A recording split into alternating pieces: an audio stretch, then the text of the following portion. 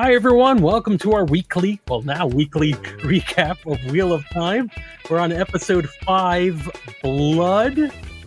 Something Blood. Blood Calls Blood? I don't remember. Is it a title for episode 5? It's Blood Something Blood. Trust me.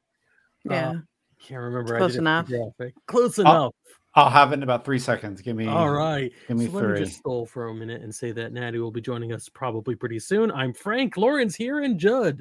I did not point at anybody, so that's fine. This is also available in podcast form in case you'd rather just hear us stall for time instead of seeing us stall for time. And it's recorded live on the internet, I guess, Wednesday nights. We're still trying to figure out whether we're going to be doing this all the time. But so far, so good. It's Blood Something Blood. We'll move on. Blood calls blood. Blood calls blood. Calls. Yes. Yeah, that makes sense. It's an interesting episode. We talk a little bit like during the week. And I think most of us see it around Friday night, and we talk a little bit off and on during the week. But I'm not clear on what our consensus is about this episode. So I'm curious to hear what we think. Lauren, I'm going to go with you first. What did you've been hemming and hawing about this for about a week now? Yeah. I needed some time to think about it. Because there are a lot of things that are different from the books, and you know how much I love the books. I watched it again today because that's what I do now is I watch it one time and then I watch it again the day of this while I make dinner. And it was good. I mean, it was different, but it made sense. And while I appreciated it for the show, I hope that time was spent wisely. Just because there is so much in the book, but that's fine. We know that. So we know they condense things for this story, is what you're saying? It's things happened in places where it didn't happen. You know, they've cut out some major character meets, but you know, maybe that's coming. We'll see. But as an episode, it was good. Okay, I liked it. I mean, it was very emotional, and the singing. I like the singing. The singing kicked ass. I really enjoyed that. So yeah, so it took me a bit, but I got there in the end. All right. Well, I'm glad that you did eventually get around to it. Judd, what about you? What did you think of this episode? I liked it. I liked it. No, that's it. End of story. It definitely got the people who read the books amongst my friends talking, and people who are on the fence and not sure, kind of turned that corner of like either hating it or deciding that they liked it. And yeah, it was interesting seeing friends who had strong feelings about Lan Almandoragan and him, grieving and yeah, it was interesting. It's interesting. And you can't, I had to like have a conversation with a friend of mine and then check in and be like, yeah, I can't tell you I disagree with you about this episode without telling you that what you think about grief is bullshit. So are we okay? Like, because I feel like we're not. So, and he was like, yeah, we're fine. Just go for it. Dig in. Right.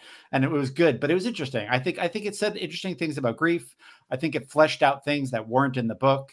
I think they're really driving home that Warder Aes Sedai relationship. Like they're really spending a lot of time on that.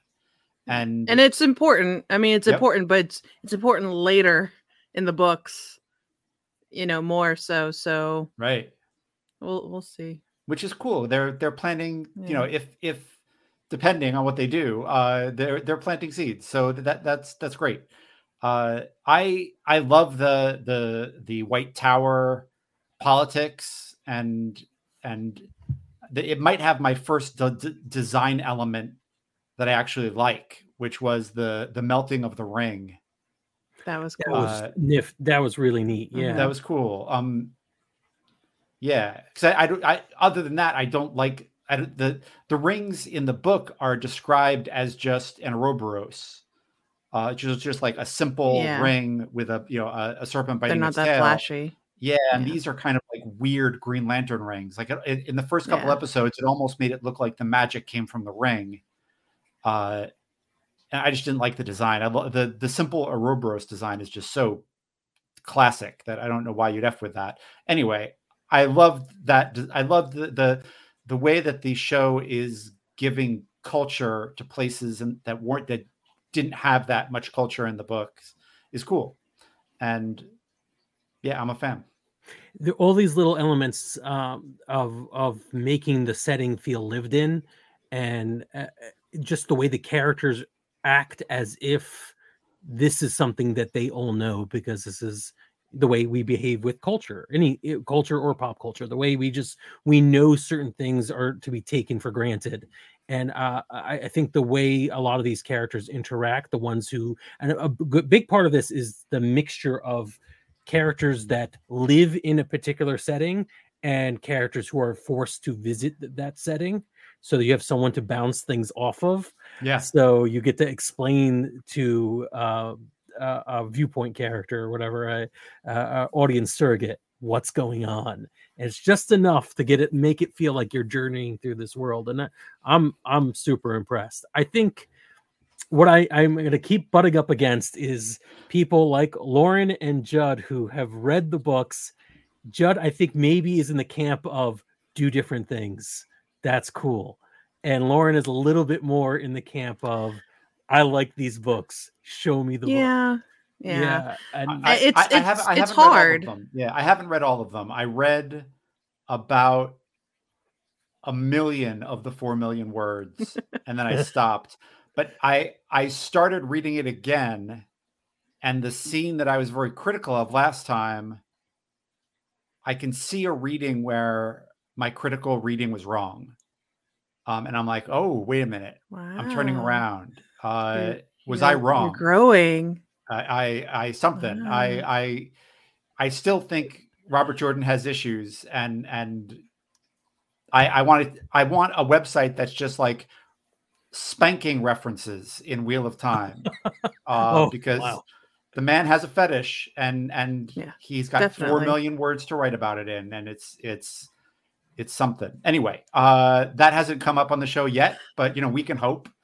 And but just to say, I haven't read all of it. I've read enough to kind of get an idea where they're changing things at this point.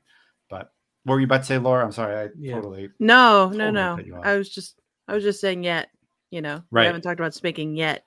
Right. It's hard because as much as I love the books, and I feel like there's so much that you can pull from the books, why would you change anything? It is a different medium, so you have to, you just have to, and just hope that it stays true to the main story, and I'm sure it will. Like the Lan showing emotion, I appreciated that, because Lan does have emotion. They talk a lot about how he doesn't have emotion. Oh, stalwart, stony man, cranky, but he has a lot of emotion there. It just comes out at random times. So I appreciated that. I don't know why that is a sticking point for people. Why it's a chip on people's shoulders. Yeah. I will take a swing at that. Why is it a sticking point? Yeah. It's a sticking point because in our society, we say men don't have emotions, but if anyone who's worked with women and men, I think men are allowed to act with emotion and not get called emotional, and women aren't. Right. Because women are told that they're being emotional in a professional place because patriarchy. And so Lan is the text tells us that he's stony, but he's emotional all the time. Yeah. And it's just this weird mirror. I just read a scene where he had this total fit because Nynaeve was being a career woman, and wasn't telling him enough.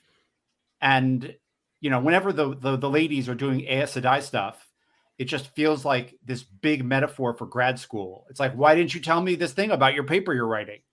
And now I'm throwing a fit. And anyway, I think this whole thing about like Lan is stony-faced samurai, I think is nonsense. And I like what the actor is bringing to Lan. I like that he's showing emotion. I think his character is all about duty, and he's got a very famous saying about that I'm sure will come up in the show. And his duty in that scene was to take on the grief so that everyone could move on. And that's what he did. And I loved it. Anyway, that's, it's being selective on what defines emotional. Right. You're being very selective of how you're allowed to present that. And when an actor is putting it forward on the screen, there's always going to be some sort of distance between you and the character you're reading in a book. But when you're seeing a human being portray it's different. Yeah. And to Lauren's point, it is difficult. There is a balance, right, between whenever you're doing an adaptation. There's a balance between you're doing an adaptation of a work, so you want to present that work to some degree, and it's also a adaptation, so it's a new work, so you want to be able to show something new in that work. Yeah. I think it's difficult, and we've struggled with this for as long as geeks, on non-productive, for as long as geeks have won the monkey's paw wish of being the dominant culture in America. We keep fighting with this thing, like you got to do this, but not like that. You have to make it perfect. I see Natty has joined us, but is not on camera right now. So I'm going to bring him on whenever he gives me the thumbs up. If you could hear us right now, Natty, and I'm sure you have some opinions about this as well. To go back to the bullet points of this episode, there was a B story that I think was even more impressive than the morning and the White City. I really enjoy what was going on with the camp, the Tinkers, and the other party that gets basically taken by the White Cloaks. And that was, it's a scene that features a lot of torture, which I'm not a big fan of when it shows up in fiction, but impactful and powerful in a way that I did enjoy. Hi, Natty. How are you? Welcome to the show. Oh, hi there. Am I here? Yeah, you're here. You're on the show. How do I get out of this chat? There I am. Hi. Sorry. All right. So the White Cloaks, the entire scene with the White Cloaks capturing our heroes and torturing Perrin was interesting. And I don't know what I feel about it. I thought it was very impactful. It made me hate the White Cloaks, which I think is part of what I'm supposed to feel. But at the same time, like, what was the motivation of our lead questioner? Because he knew he did not have an actual worker there. He knew that she was not magical. She did not have powers, but still wanted to torture them for just a bit longer to see that maybe she could have powers. That seems like a really dark part of the story. How much of this am I supposed to be feeling? I think for him, it's just an obsession, and just a general dislike for women. And that's that. And he doesn't care what he does to people in the process of stamping out that thing that he thinks is so vile and disgusting. That is magic. Oh, I think women, because girls are gross. Yeah. I mean, let's be honest, guys. We're all here together with that, right? Absolutely, 100%. I don't want to like sign off on that too much, but science says they are a vector for cooties, and so I can't dispute science. Can't dispute science. Trust the CDC. We don't believe in science in this house. I thought it was just that he was either White Cloak. I think he knew that they weren't Aes Sedai and water, but I think what you're saying, either he was gonna draw it out or he was gonna kill him anyway. Like, he didn't care. I think he just kind of gets off on the sadism of it all, right? Yeah, I think so. All right, one of the things that, again, from world building, from like if this were a game, right? If this were a campaign and then we're building different things, it took me until this episode to realize, because the white cloaks really didn't signify anything other than, wow, you have a lot of effort you could put into keeping those cloaks white. They didn't really signify anything to me until I saw the questioner, whose character name I was actually looking for, and I can't find it right now, but if I find it, I'll say it. The lead questioner who's doing this, and it occurs to me, oh, is it what was it, Alda? Valda. Valda. Child Valda. Oh, yeah. Yes, yes, he makes a point of saying that the power does not come from him. But in a world where magic is divvied up through gender, or that there are halves, people who can and people who can't, but especially one where it's based off gender, it makes perfect sense for there to be an army of men who are like, well, then magic is just evil. You can't have magic, and no matter what. So just not being part of this cult / White Tower / whatever political organization that the White Cloaks are against, not being part of that group was not enough. She has the ability to become something he can never reach. So she is the enemy. So that's why she has to be eliminated, or at least put into this ridiculous choice where her only way to survive is to allow her friend to die. It's interesting, but again, it's one of that building out the world, making it feel real. So it's not just a group of enemies that someone has described to me. It is, I now know basically what the White Cloaks are like. Cool. And they're all children of the light. And I can't remember, are they I guess worship the one true God, right? Is that what they say? Like the light. Yeah. I mean, when I was reading this as a child, I was like, oh, they're Christian. They're Christians. Like just really zealous Christians, and that's where I put them, and that's where they stayed, because it fits. Like really crazy. Yeah. But I think it was so much, just because they had to really give a reason why this guy is going to be around, later, just he didn't die in that scene. I mean, she stabbed him. I actually think he died. Maybe I remember thinking that, but then I think Lauren's right. When you look at it, he's stabbed in the shoulder or whatever. Yeah, I mean, he's wily. One of those old tropes that happens in any kind of science fiction or superhero thing, where if you don't specifically see that person take their last breath, probably not dead. Right. Yeah. And also, he went from focusing on her to focusing on Perrin, because he saw Perrin's eyes. And you really got to see how he reacted to magic. Like when he saw he got shook. Yeah. Like, mm-hmm. What are you? I was deeply uncomfortable by that whole scene until Nynaeve sat Rand down and said, Egwene is unfucking breakable. Yeah. And I was like, let's get back to that fucking scene. Let's do it. Let's get right back there. Like they just like talked her up. I bought it. Like I bought that, Egwene was a kid who wouldn't break and broke this fever before it broke her. And because of that, she's going to get out of this. And I was like, I buy it. Let's do it. Let's get back to that scene that I was uncomfortable with and see Egwene be unbreakable. And I liked that a lot. I loved that setup. I loved the way that it went from the B plot, prepped up the C plot so that it could go. And that was super cool. I loved the story. I loved the delivery. And when you see Egwene take that turn, I was in. I loved that little setup, that little set and spike there. It was nice. This show does good things with having to deal with the crutches of the genre.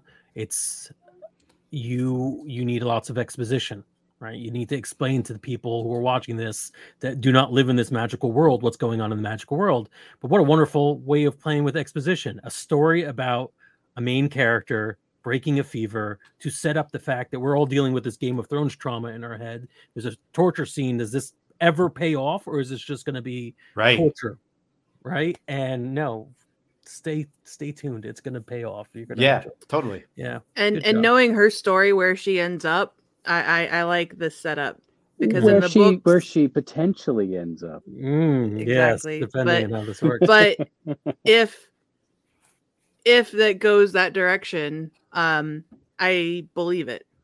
I believe it more, because in the books, I guess I passed by too much, and it was just like, oh, okay, why is she in this position? But with her being set up this way, so strong, so early, I can see it. I can see it becoming a thing. There's who knows? A lot of advantage of being able to write the scripts for this show after 14 books have already been published. Knowing what's going to happen, right? Yeah. You know, hats off to, what are they, D&D, the guys who made Game of Thrones when the books are still coming off the presses, and they're like, we paced it. What are we gonna do? We'll just figure it out. But yeah, there's a lot of advantages to knowing and being able to plant those seeds, right? Perrin's a werewolf, I assume, a werewolf lord, something. He could control werewolves. That's this world. I don't know. Something. It's really cool. I'm for it. But yeah, as the scene played out, I do like that neither of them was robbed of their agency as much as you can not be robbed of your agency when you're tied down and tortured. Both contributed to the escape, and yeah, it was overall well done in my opinion. I think when I came in is when you guys were talking about how kind of unsettling the scene was. Like it was. Like it was really, I've never seen anything like that necessarily. Like he was filleting him, and I was just like, this is really uncomfortable to watch and painful. Like it was very visceral, and I'm with you. I didn't love that. And before that, just them washing her. Yeah, it wasn't lustful. Worse. They weren't leering. It was like, she is unclean, and it's like a violation. Yeah. I found the washing. Yeah, I found the scrubbing more upsetting than the cutting. So there's something about it that was just so impersonal. It was just like she wasn't a person anymore. Yeah. To them, and they were scrubbing her like a pan. It was just real. Like I had to stop watching. It was deeply upsetting. There was a payoff, and I liked the payoff, but it was tough. That was tough to watch. Definitely. But here's to, watching in a fantasy show, a Black woman assure someone that a brown woman is strong and can make it through anything and be right. And just like, that's pretty awesome. I'm not saying the show isn't without its issues. It is. But that was cool. That was a cool moment. I'll take it. I'll take it where I can effing get it at this point. Yeah. and really. And that was a cool moment. I'm bouncing all over the place, and please feel free if anybody wants to take it somewhere else. More power to you. There was a line that was, I believe it was, I'm going to get names because I'm terrible at them. It's Moraine to Nynaeve, who was saying, she was saying you were going to be trying to guide her through this transformation she's experiencing, trying to be helpful. But so far, and this is a little bit of a slight aside, a problem I've had with the White City is that it's a lot of say, not show. They've told us about how horrible it could be behind the scenes, but I haven't really seen it yet. But Sweet. again, everyone is hopefully they're actually going to show us something about what's so terrifying about in about 7 years. You're going to be like, whoa, man, that's a payoff. whoa. Yeah, and her line couple though, seasons maybe in trying to guide this person who does not 100%, probably doesn't even 12% trust her, is you feel small compared to the source and great compared to those you loved. It's a way of describing magic, and it was so poetic. Yeah. You felt that she knew what the other character was going through, and something about loved in past tense. For you would feel small compared to those you loved, and I'm like, oh god, this is going to be a lot of hard decisions for everyone. Everyone's going to have to make a hard decision, and I love that. I love it when characters have to make bad choices or rough choices and still move forward. So this is one of those little elements that makes the show really pop for me. The last 2 episodes especially. And at least for that, you know, in her village, she's the wisdom. She's the head honcho. You know, she's the one who had the final say, at least in the women's circle. You know, and she's going to a place where she's going to be at the bottom of it for a while. Yeah. Surrounded by people who are very much older than her, who have very much more experience. So that's going to be a big change for her. Yeah. So Frank, it's like when you do well in the New Jersey comedy scene, you see, and then you go across the river to this place called Manhattan, and they say, "What do you mean you headline? Here you're going to clean the glasses and the toilet," and you're like, "This is my dream. I love it. Here we go." I don't know. I filled up a back room in Montclair, New Jersey, and it was okay. I think I could do Caroline's. Yeah. No. Sorry. No. Yeah. That was exactly that. You killed them in Wall. Yeah. Yeah. That's right. Brick loves me. Oh, Brick. Oh my goodness. All these New Jersey references are going good. So many mullets. So many mullets. Yeah. Brick Township. Holy cow. I loved ogres. I didn't realize there'd be ogres on this show. Ogiers. Ogier. Trollops. Ogiers. Oh, I am not a big fan of our elves work differently here, but you know, fine, close enough. I did enjoy the character. I like. You liked Loyal Lord Dump? Yeah, I think he was a helpful, fun way of giving information, giving us a little bit of fantasy, or else, you know, it's just people voguing magic at each other. You gotta introduce some fantasy creatures and characters, and you know, is this I needed to be taller. Really? Well, yeah. They don't budget. have the Lord of the Rings budget. Yeah. How much of this stuff is in this world? How much fantasy? How much more fantasy should we expect? Are there? Just wait, my friend. There's a little bit of I think the first there's the Ogier, and then there's the Elves, and then there's the Aurochs. No, I'm just mispronouncing fantasy words. That was very good. You got me. I was going through my brain. I was like, what am I forgetting? Oh my goodness. Oh, the Elves. I forgot about the Elves. There's the Yents, which are Yiddish Ents. Oh yeah, they try to set you up with a wife, you know. Yeah. So Yiddish, I don't know if we've mentioned this, but before they met the Ogier, do we know that there's a character that's following them around? Have we noticed that? So there's an Easter egg in Tarvalon. You see, you see a hand. Yeah. Oh, you see more than a hand. Well, in this, I mean, it's like a second. But before they go into the inn where say Loyal. I said Lol. Lol. But I'm gonna go with Lol just because it's easier. 2 syllables is a lot of syllables, but I think.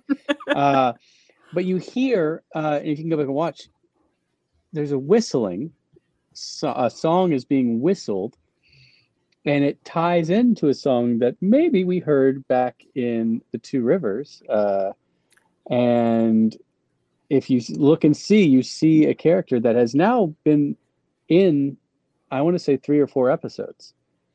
Really? He's not one of the main characters. And then you see the hand as he dips into the alleyway. So it's exciting stuff, because in my brain I was trying to figure out, I was like, where is this character? And he's there the whole time. I just didn't realize it. I don't recognize, like, I didn't see him in the other episodes. I saw him this one. I'm like, oh, there he is. But so my understanding is, besides the first Shadar Logoth or whatever, the shadow running away. Oh, okay. Yeah. I'll just have to watch it again. That's interesting. I don't think I'm going to rewatch these. I don't know if I want this spoiled for me instead. I think we'll keep going and see if there's a payoff. All right. That sounds. Judd, do you know who I'm talking about? I think so. Yeah. I'm pretty sure I do.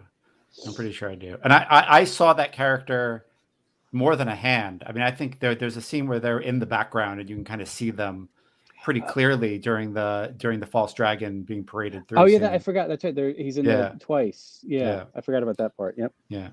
So. And he I think he laughs, or at least smiles or something. Yep. I missed that. Yep. I was focusing on how red the turnips were, the radishes were when they were being thrown at the dragon. It's weird. There's always a question. Like, man, those are ripe. Yeah, like why? Who's been storing up all this vegetable matter just in case someone is paraded through town, or if some local comedian comes out of brick and just fails miserably, whack them with a rotten tomato. Where do they come from? I think the last real big thing for me in this episode was that Matt's fear of being a Chandler and and his fate was palpable. Yeah. Again, great performance, helps you realize this is a world where, magic exists, but it has a lot of its mere existence creates a social dynamic everyone's kind of prisoner to, right? If you're a man, you either just have to understand that it's not for you. You have to live in fear of it, live in fear of this insanity that comes with it. Can you even know if you had it to act appropriately, seek help? You wouldn't know because you would be crazy. So it's like a horrible catch-22. Just all this. It was a wonderful little bit of breaking the fantasy of living in this world. I don't know if I would want to. If I were a guy living in this world, certainly. You'd be afraid, always. Yeah, always, constantly afraid, regardless of how this shakes out in their version of the story. If this is the culture you were raised in, saying if you are male and you have this power, it will corrupt you, either whether it's a cultural thing or some sort of magical thing or whatever. It's pervasive and horrible to the point where Matt's not even sleeping at night, or obviously the haunted dagger could probably not help, but a lot of fun. Also, what stuck out to me was what Leandrin said, was that even though the women do magic, it's still a man's world. Because it is still, it just has that little oomph for women, but there's still men who burn women at the stake, and so it's just a scary place to be all around. They have folklore and tales of creatures that were around thousands of years ago that may or may not be around, and then they have things that are stuff of nightmares that are still around. It's just, and then you have the magic, and then you have crazy people. It's a scary place when you think about it.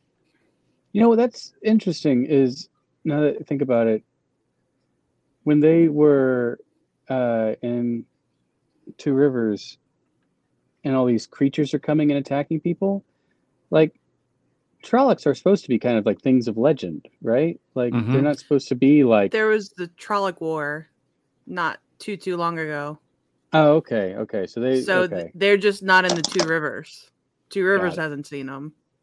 So I guess the equivalent would be like hordes of wolves coming to attack us in a town in New Jersey, which would be like, okay, yeah, I know wolves are real, but this wasn't supposed to happen. Yeah. All right. Yeah. Well, why is this pig wolf attacking me? Oh my gosh. And this bear wolf. I think there was a nice little nod to the books too, where Matt and Rand are on this kind of little cliff and they look out at Tar Valon, and Rand says, like, that mountain, like I recognize it or something, or I feel like I've seen it before or something like that. Mm-hmm. I was just like, oh, I know what mountain that is. Yeah, I said that too. Yeah. That's like, oh yeah, I forgot about that. I really entirely. wish that they had a map, like at the beginning of Game of Thrones, whereas there's a map and it's like, okay, this is there. I wish that they had that. If they can change it a little time, I'm so glad you brought that up, because I was waiting for like a way to bring up. I need that. Yeah. This and the books have a map. Cattiness. Yes. The opening. This show is a skip intro for me. All respect to the people who went about and made the opening theme and the graphics for it, but I'm like, I don't need this. This is not. I like it. Yeah, you do. It's the weaving. I think because they don't talk about the weaving as much as they do in the books. Like it what is it like? The wheel weaves as the wheel will, or something like that? Mm-hmm. Yeah. And when they do magic, it's weaving. It plays a big part. I just wish that they would have weaved a map. There's also a huge moment in this that differentiates it from the book in a really important way, and that's one scene where the words come on the screen 1 month later, and I was like, "Oh, that's a big difference." God. Yeah, I just literally, I spoke to the screen at that point. I said, "Thank." Yeah. God. And everyone says, like, and they reinforce it a couple times. I haven't seen her for a month. It's a month without a warm bed. Yeah, that was refreshing. Yeah. And they look so much more lived in their characters. Yeah. Like Rand's hair is actually, like, I was just like, oh, this looks better to me. Like it un-CW'd them. Like I was just like, okay, this is much more what I would like. Yeah. That's very useful. Because they're walking. It makes sense. It's not like Game of Thrones where they just randomly show up at a place. Eventually, in later seasons, they were like, "Hey, we made it through half the but it was exhausting walking for the first few seasons." Yeah, skipping time is great. I think the weaving thing probably is one of the few drawbacks. We've talked a lot about the benefits of being able to be on screen, but one of the few drawbacks of not being on the page is on the page you could describe magic as weaving, and then it makes sense, but on screen it would be hard to do without doing the Vogue thing, which is like, I'm pretending that I'm weaving. Please someone capture all the video I've performed on what magic should look like, and then also capture all of Natty Bumpercar's backgrounds, because if you piece them all together across the episodes, he's giving you a secret message. There's a hint. Yes, it's a clue as to what's going on. These paws over here are minus 42. The real reason people are afraid to go to Camden is all the wolves. You're right. That is correct. That is all the wolves that attack random towns and comedians. But nobody wants to go to Camden for that. Can you throw rotten fruit and vegetables at wolves? Would that do anything? I think it would just make them more hungry for flesh. Because it's not good for fruit if you give them fresh fruit. Maybe. And having grown up in New Jersey, I believe it's against New Jersey law too. I am not legal counsel. You cannot, don't quote me on that in court or anything. But so throw what you will and leave it up on yourself. There's a lot of there was I'm glad you brought up Rand's hair and his location. So now, without knowing anything, I'm the only person on the podcast that has not read any of the books. Clearly, Rand has some sort of magical destiny or origin. He's from the redheaded folks, the legendary redheaded folks from, I assume, a mountain region somewhere, because like that is the most heavy-handed thing that I have seen so far in this. It's like, and even the oak hair went out to say, like, which is like an au pair for ogres. I'm not sure what I'm pronouncing here, but yeah, he was like, "Oh, you must be one of the such and such people," and I'm like, "Oh, really? Is that how we're gonna find out that this nondescript redheaded guy is gonna be like the lead cool guy in the Magic universe?" I feel like that's what's coming. You don't have to confirm or deny, but I feel like I'm just gonna say they're not from the mountains. Are they from some Ireland equivalent? No? Okay. That would be hilarious. But yes, just keep thinking that. All right. Keep thinking that. Yeah. Okay, good. Fine. Yeah. Keep thinking wrong things. Yeah. I love it if this never pays off. If that ogre was just like, "Oh, I thought all redheaded humans come from one area." It pays. And if if I was writing my media studies paper about race politics in the Wheel of Time, the red-haired folks, they'd have a chapter. They'd have a chapter. Right. And I can't wait to hear what you think. I guess is all I'll say. Yeah. I'm curious. I'm very curious. I'm in. I'm gonna have to watch all 20 seasons of this show until we get to it. Probably. Yeah. Yes. I appreciated that the ogre kept speaking and everyone stopped listening to him, because that was very much part of the book. Yeah. It was great. I loved it. Yep. I loved his speech pattern was the slowness and the you humans are Yes. He was very much like a Yent. Yes. Or the traditional version of the Yent. Right. Yes. The more widely known. So where are you going, Frank? Where did you just self-censor? Good job. I was actually trying to think of the Yiddish word for. I would think it was Gentile version of the Yent, which is otherwise known as the Ent. I couldn't piece this together in time, and we did this a full hour earlier, and I'm not any more awake. The Gentile version of a Yent is an Ent. That's the way we should change it. In someone edit Wikipedia right now. Create an entry, then edit the entry. But yes, this is a lot to digest in this episode. But overall, I did think I enjoyed it. Natty, what did you think of this episode? You missed the beginning when we gave our opening thoughts. I enjoyed it because I felt like it was in some ways a quieter episode, because last episode was kind of more bombastic, and this one, you were talking about the way that this show is going to work isn't by all the fantasy and stuff. Really, it's going to be the character-driven moments, and I think I said somewhere, but I like how they bookended it, funeral and then funeral. I thought that was well built structure for a show. Nice. And I didn't even realize it. Yeah. Yep.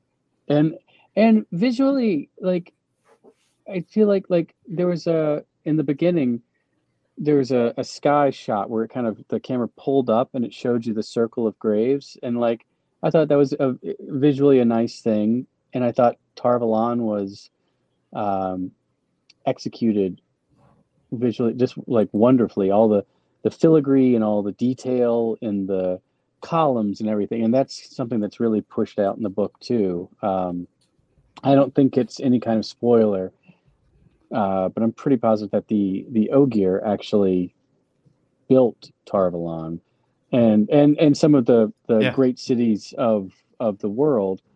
And I always read it as they almost speak to the stone or something, or like how they do it. It's not like they're just it's more artisans. Natural.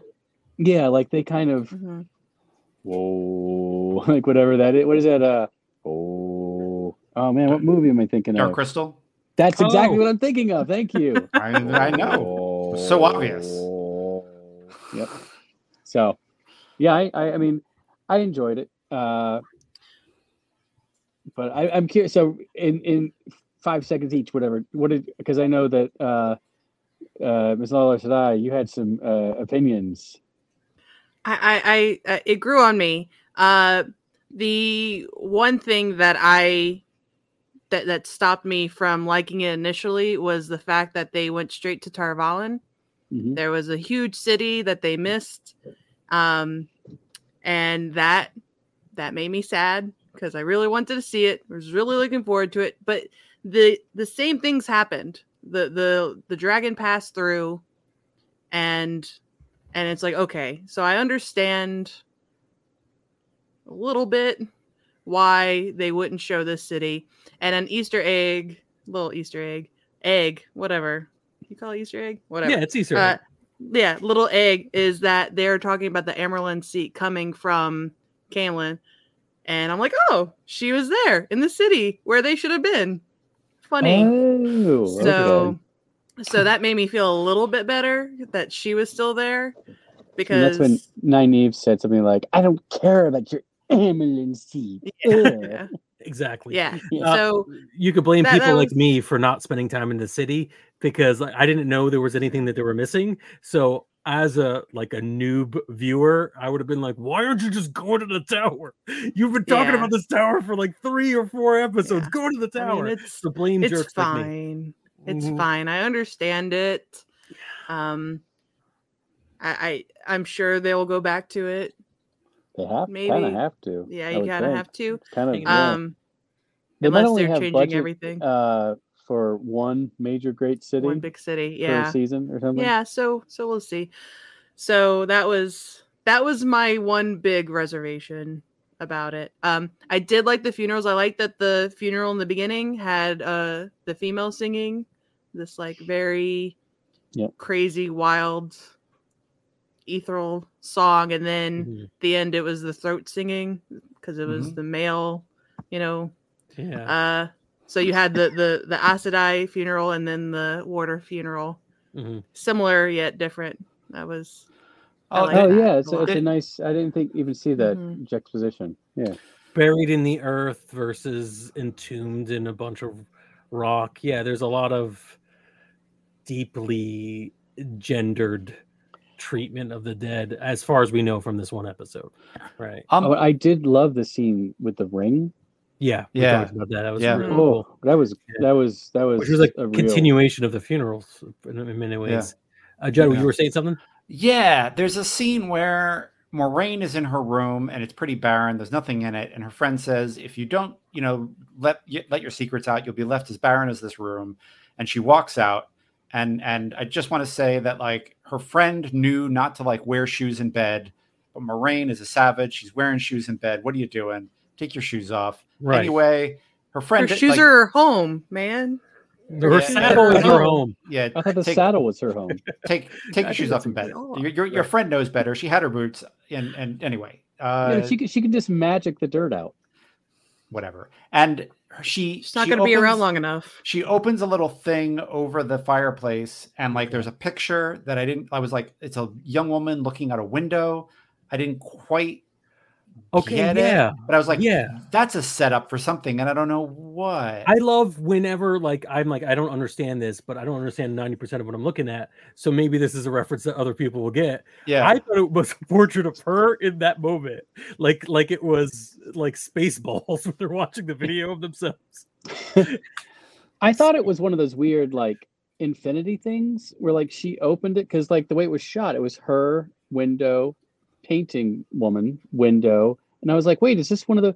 But so the way that it was edited was Lan is with the other warder, and they're having drinks and whatever, and then Moraine goes to this window and opens it, I feel like, and then when Lan wakes up and he's like, oh, and he starts running, and the way they opened it, I was just like, oh, is that water gonna kill her? Like, I don't know, something about how terrified Lan was and how her opening that thing made me think it was an odd cut. Yeah, like I was just like, oh, is she in danger? Is that why Lan is freaking out? Like, maybe is she feeling something by looking in this window thing, like that's getting him amped up? And but then let's put a flag in this. Let's remember whether this I pays missed off. that completely. I'm really surprised that one of the three of you didn't just explain to me what that thing in her room was. I didn't see that at all. I've never felt more like I guess my dad when I describe Dungeons and Dragons stuff. He's like, "What? Is this something? Everything is something." Or like a Marvel movie. It's like, "Yeah, everybody's somebody." We know. So I'm watching this going, "Yeah, it's probably something. They're going to tell me what it is." But I did notice it. Yeah, I absolutely noticed that very weird thing on her mantle. It looked like a little picture of something that was maybe her. There's a whole Reddit thread about it on the WOT subreddit. And I'm looking through it, and I'm not seeing anything great. I know, but yeah. In the very beginning, when she was getting ready, there was a little statue. That's important. Oh yeah, but yeah, right. I remember that. I remember this. I remember the statue. And I remember being like, "Oh, I did and her little. Did she wear her little pendant? I don't remember. I don't remember. I don't remember seeing this is killing me because like you're all talking about this thing, but also the weird thing on her mantelpiece is like, oh, that I don't know if that's anything. Why is one thing nothing and the other thing is something? I mean, I think it's interesting that it's like you have a lot of secrets. I mean, just taking it at face value for what we can see, you have a lot of secrets and you need to let them out. And she's like, yeah, thanks, best friend. And she lets her out, and then she like opens a secret compartment where there's a picture that she gazes at, and it's like, yeah, she's not letting go of secrets anytime soon. Like, I mean, I think that's the character thing to take away from is like, she's just gonna bathe in the secrets. Like that's just this, and that's which scans, that's her. Yeah, that scans. Yeah, that's her. Yeah, so it feels like she's playing her own game in the midst of everything else. Right. Like she's by herself and everyone else is like, what game are you playing? And she's like, I'm not playing a game. What are you talking about? Right. A little bit reminiscent of James Clavell's Shogun, where there's that one character and they're like, you should become Shogun. He's like, I don't want to become Shogun. And he says that the whole book. And then in the epilogue, they're like, and in the year 1311, he became Shogun. So yeah, it's interesting. I like Moiraine. I think that, yeah, it's cool. I'm into it. I think I like I'd like to see more of the Tar Valon politics, and I like how close Moiraine is playing it to the vest. I think it's neat. So what's it called? Because she's from a place where they play. Is it the Game of Houses? Yep, Game of Houses. Yeah. Game of Houses. So like, there's a lot of intrigue and all that. That's what she grew up in, and then Tar Valon is also a lot of intrigue and all that. So like, Tar Valon intrigue is like here, and she's playing like up here. Right. So I can't wait to see that, and I hope that they bring that in. I mean, they're kind of doing that with her. You know, they're talking about her secrets and all that, but there's so much more to it, and I need to see that because reading it, I was young, and I'm like, okay, like this is stupid. Yeah, a lot of stuff went older, over your head. I'm like, ooh, this is going to be great. I need that. Can they use the term Game of Houses in a post Game of Thrones world? Or is everyone just going to be like, oh, these guys are ripping off Game of Thrones so hard? Like, is it like that? Or it's the Game of Houses and you don't talk about the Game of Houses because you don't talk about Game of Houses. The first rule is don't. Yeah, we're just making soap over here. And the second rule is if you lose, you die. I don't know. You have to say it out loud so that everybody else playing also you have to say it 3 times. That's right. And then it appears. For that one. But I do believe I would do it. I would say it. And then if anybody complains about it, you just look up the receipts. You've got the receipts. You did it first. Right. So next episode is entitled "The Flame of Tar Valon." Mm-hmm. So I'm excited to find out what the hell that means because I don't know. And I actually do have the trailer for the next episode. Are we okay with watching the trailer? Oh yeah, trailer. I didn't know there was a trailer. I just watched it. But I will watch it again. All right, so like watch right now. We'll be back just to say our goodbyes afterwards and give our thoughts about the trailer because that's the kind of world we're living in now. Attend you all. She comes, the Amelin seat. I know what I said I do to men like me. Bring the false dragon. You know what they say about you? That you are weak. I'm worried about him. I'd save you. You're right. The dragon will either defeat the Dark One or join him. Whatever it is you're up to, you should accomplish it quickly. There's no turning back.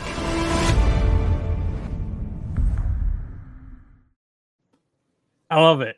I'm into it. I didn't have sound. I did not know that maybe I wanted to be surprised. Love it. Yeah. I didn't have sound, but there was a lot there that I saw that I'm very excited about. Oh, too bad you didn't have sound, but it's available on the internets and on this thing as soon as it goes up. But yeah, I'm excited. I can't wait. Tomorrow will be no, not tomorrow. Friday will be a fun day for me. Seems like the painting is going to make another appearance. Mhm. Hooray! Yes. Seems like Loyal's what's it? Place to Stay comes back. There, wherever Rand and Matt are staying, there was a shot of The inn. Yeah, of the inn where Moraine was standing on the little balcony. Yeah, Perrin and Egwene look like they are. There's a lot of sexy times everywhere. I'm not sure if there's anything between the two of them, but it's kind of cute. So I like it. I like it when characters have feelings for each other and want each other to stay safe. And I saw Uncle Owen and Aunt Beru's house burnt down. That was really upsetting. I was like, why do we have to bring? Yeah. Wait, what? That wasn't. That was a different thing. Oh, jeez. It went by so fast without sound. I got confused. Indeed. So yes, we are excited. I think we'll probably be meeting up next week again to talk about episode 6. We should end these things with things to plug. If we've got anybody have anything to plug, anything they want to talk about? I have a Threadless shop and I just made 2 t-shirts that are, I'm trying to get to the site so I can plug it. If you go to shopofjudd.threadless.com, I have one t-shirt that says I'm a false dragon in the font of the Dragon Reborn book. And then I've got an Ouroboros because I wanted one that was nice and simple and I couldn't find one that I liked. So I made one and I didn't know what to do with it. So I threw a t-shirt on it. And anyway, there it is in the chat. That's the private chat. That's not going to help, but maybe someone could throw it in the chat. Yeah, and all of the proceeds go to cool organizations that Threadless allows me to do. So the I'm a False Dragon goes to the National Queer and Trans Therapists of Color Network, and the Ouroboros, if you're feeling a little bit more Aes Sedai, goes to Fair Fight. Nice. So it's cool. Very nice. And tons of other nerdy shirts there. So check it out. Or stickers or shower curtains or you can make blankets, whatever it is you want. You can make stuff. I mean, whatever. Love it. That's my thing. Anything else? Any pets that you want to plug right now? Anybody want to promote a pet? I want to plug Popcorn. Popcorn. I gotta get mine. It's right here. She doesn't want to be on camera, but she's fighting it. Waiting for her podcast to drop. She doesn't want to be spoiled too soon, right? Yep. Awesome. The Bumper Podcast is having a meeting tomorrow with Verbal, which is a podcast platform to become one of their influencers or something. I don't know what it is. Nice. I think. I was like, they were like, hey, do you want to do this? And I was like, okay, have you listened to my podcast? What's it about? I don't know. I've only been doing it for 12 years. We'll find out eventually. Eventually, yes. There will be a payoff. Hooray. Season 15. When it all ties together, it's going to be it's all about that painting behind. Chef's kiss. Yes. Congratulations. And Laura, I know for a fact that your pet has appeared because every once in a while I'm like, pet, what is that? Is it a cat? Is it a small dog? There it is. It's a dog. There it is. Yeah. 2 dogs. 2 dogs. And one of them is wearing a sweater? Yeah. She has a bump on her, so we have to put a sweater on her. And it says, I ate all of Santa's cookies.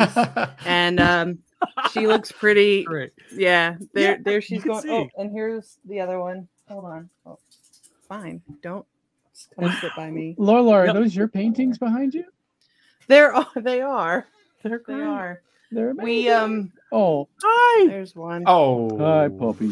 good ears. Hi, buddy. So we did a paint night, and my boyfriend was like, "It's a paint your own dog one." I'm like, "Okay, that's cool." And we went, and everyone was painting a little white floofy dog with like a Christmas background. And he's like, "I thought it was paint your own dog." And so we were sitting there like with our phone trying to paint our dogs, and everyone else was painting a little floofy dog. So we got this. Hold on. Where's my little Hobbit one? Yeah. I like that. Yeah. Nice. It's pretty I like 'em. spectacular. And I like that it was equal representation. Both. Yeah. Of course. The instructor tried helping us. It turned into that. No, So- they did a good job, and you did a good Yeah. job. It's great. Those are Thank you. I wonderful. like it. Yeah, I love it. All right, my new pet is upstairs, scaring my wife away from the couch because that's the life I'm living right now. And That's your baby. Is that your baby? my baby is fine. My baby's asleep. Okay. But I thought the cat- your baby was scaring your wife away from the couch. And I was no, like, no, she's on good terms with the baby. The cat, she's not quite 100%. Oh, it's a cat. Mm. Yeah, the cat is upstairs, calm as you can imagine any pet being, but just not just dominating the couch. So we'll work on it, and then we'll do this more often. It's Yeah. their couch. Yeah, it is now. You just have to live with It's that. It's their world. Yeah. Yeah. That's basically it. All right. Good night, everyone. This was fun, and I cannot wait for Friday where we get to watch The Flame of Tarval. That's not it. Tarvalon. Tarvalon. Yeah, Tarvalon. Tarvalon. All right, hooray! Tarvalon. I have never felt Tarvalon. cooler than doing this show because I don't know Flame. all the actual words. And I'm Tarvalon. Old year. Whoa. yeah, basically, you know. This has been a non-productive media presentation. Executive producer Frank Hablawi. This program and many others like it on the Non-Productive Network is distributed under a Creative Commons Attribution Non-Commercial No Derivatives license. Please share it, but ask before trying to change it or sell it. For more information, visit non-productive.com.